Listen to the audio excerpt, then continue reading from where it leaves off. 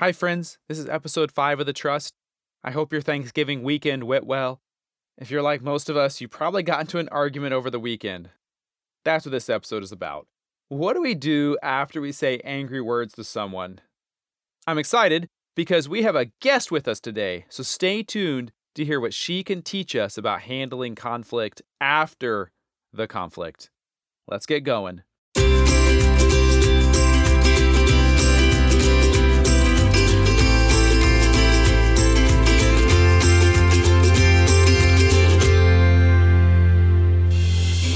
You're listening to The Trust, the podcast of the SDDC Unit Ministry team.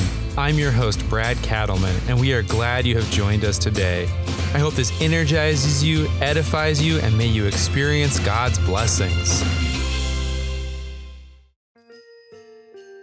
The leftover turkey is hopefully gone by now. You've polished off the last bites of the cranberry relish, the mashed potatoes and the green bean casserole disappeared last weekend, and you're left with your memories of Thanksgiving. How was your Thanksgiving weekend this year?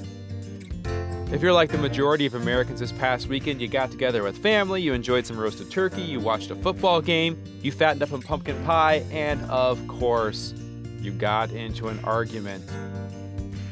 In a humorous but poignant article published in 2015, CNN listed off the 11 most common things that families argue about. Here's just a few of them. When to eat. What to do before you eat. How to cook the turkey. The stuffing, the potatoes, the cranberry sauce. Whether to have the television on or not, and of course, politics. You name it, and it's probably been an argument at someone's table over Thanksgiving. Maybe it was at your table. Most folks seem to argue it's almost an inevitability when you surround a Thanksgiving table with the likes of your conservative, outspoken Aunt Bessie and your liberal, outspoken cousin Jim's wife. Add in some political times that are exciting to say the least, and you fuel it with a little dessert wine, and you have all the ingredients for a drag-out, knockdown match. Well, Thanksgiving is over.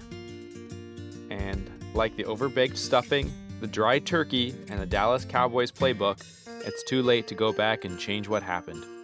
But Christmas is coming. We're going to gather again with our families, and there's a big, fat chance you'll get another opportunity to argue it out. But I want to offer some help. I wanted to share with you a story from which I think we can all learn. And I've brought on a guest. Many of you, especially those stationed here at Scott, know her. So why don't you go ahead and introduce yourself? My name is Dr. Tara Jones. And where do you work? I work in the Office of the Inspector General. I've been in the IG office for about 19 years now. About 2 months ago, Dr. Jones shared a story with me at our Tuesday lunchtime Bible study group. We were looking at a passage from James. It was James 1, 19 through 20, and verse 26. It reads like this. My dear brothers and sisters, take note of this. Everyone should be quick to listen, slow to speak, and slow to become angry, because human anger does not produce the righteousness that God desires. Those who consider themselves religious and yet do not keep a tight rein on their tongues deceive themselves, and their religion is worthless. And so we were looking at this passage and we were talking about what it means to be slow to speak and slow to anger, and Dr. Jones offered a story of something she'd recently encountered. It was August. She was getting her daughter registered for the 8th grade. And I had a very long day, a very pressing day at work, and I really wasn't feeling my best. And, as I'm sure many of us can relate to in a situation like this, Dr. Jones had left one piece of paper at home. So her daughter's file wasn't ready for the registration. And to top it all off, after a long day at work, she had to bring the paper in person. She saw the principal and she asked why her daughter's file wasn't ready, and the principal responded, Well, did you do what you needed to do? Did you sign in or did you bring this documentation? But the combination of a long work day, missing paperwork, and wasted time set off Dr. Jones.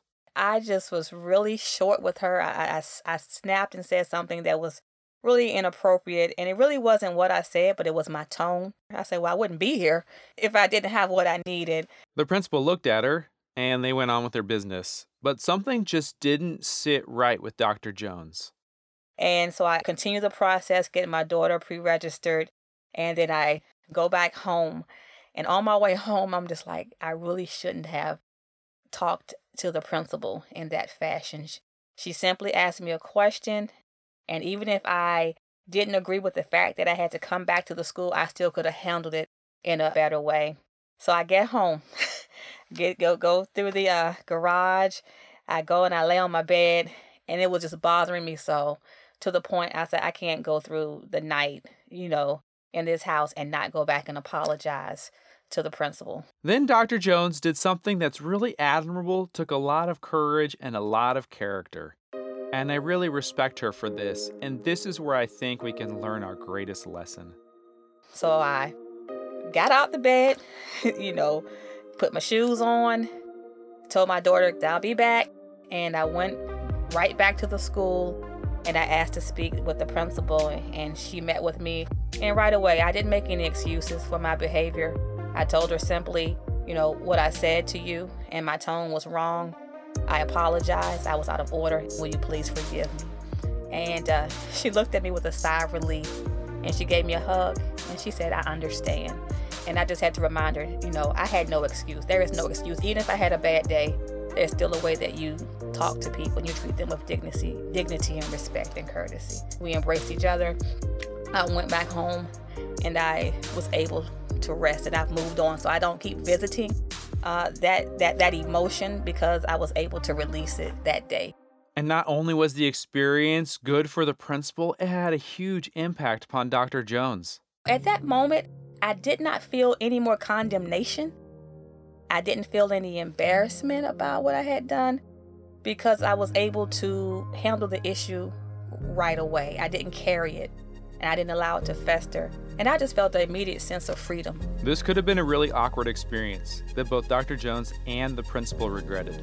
We have a really good relationship. We see each other, we speak, we embrace, and she's really gone out of her way to help my daughter. So we've actually developed a really positive relationship. Wow, what a great story from which we can learn. When you say something you shouldn't, when you get into an argument that's pointless or provides no fruit to your life, when you get into that Thanksgiving argument with your family member, and when you have that nagging feeling after you said something, we should all model our lives like Dr. Jones. She provides us a great example of how to be humble, seek forgiveness, and apologize. Friends, we don't know how our Christmases are going to be. We don't know how the parties are going to be or the mini dinners, but we know this: God loves you, and it's never too late to apologize. God bless you all.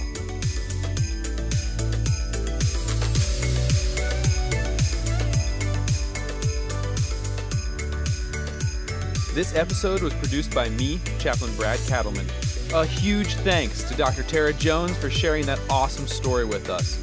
We appreciate her candor and her honesty and her willingness to help all of us be better with her story.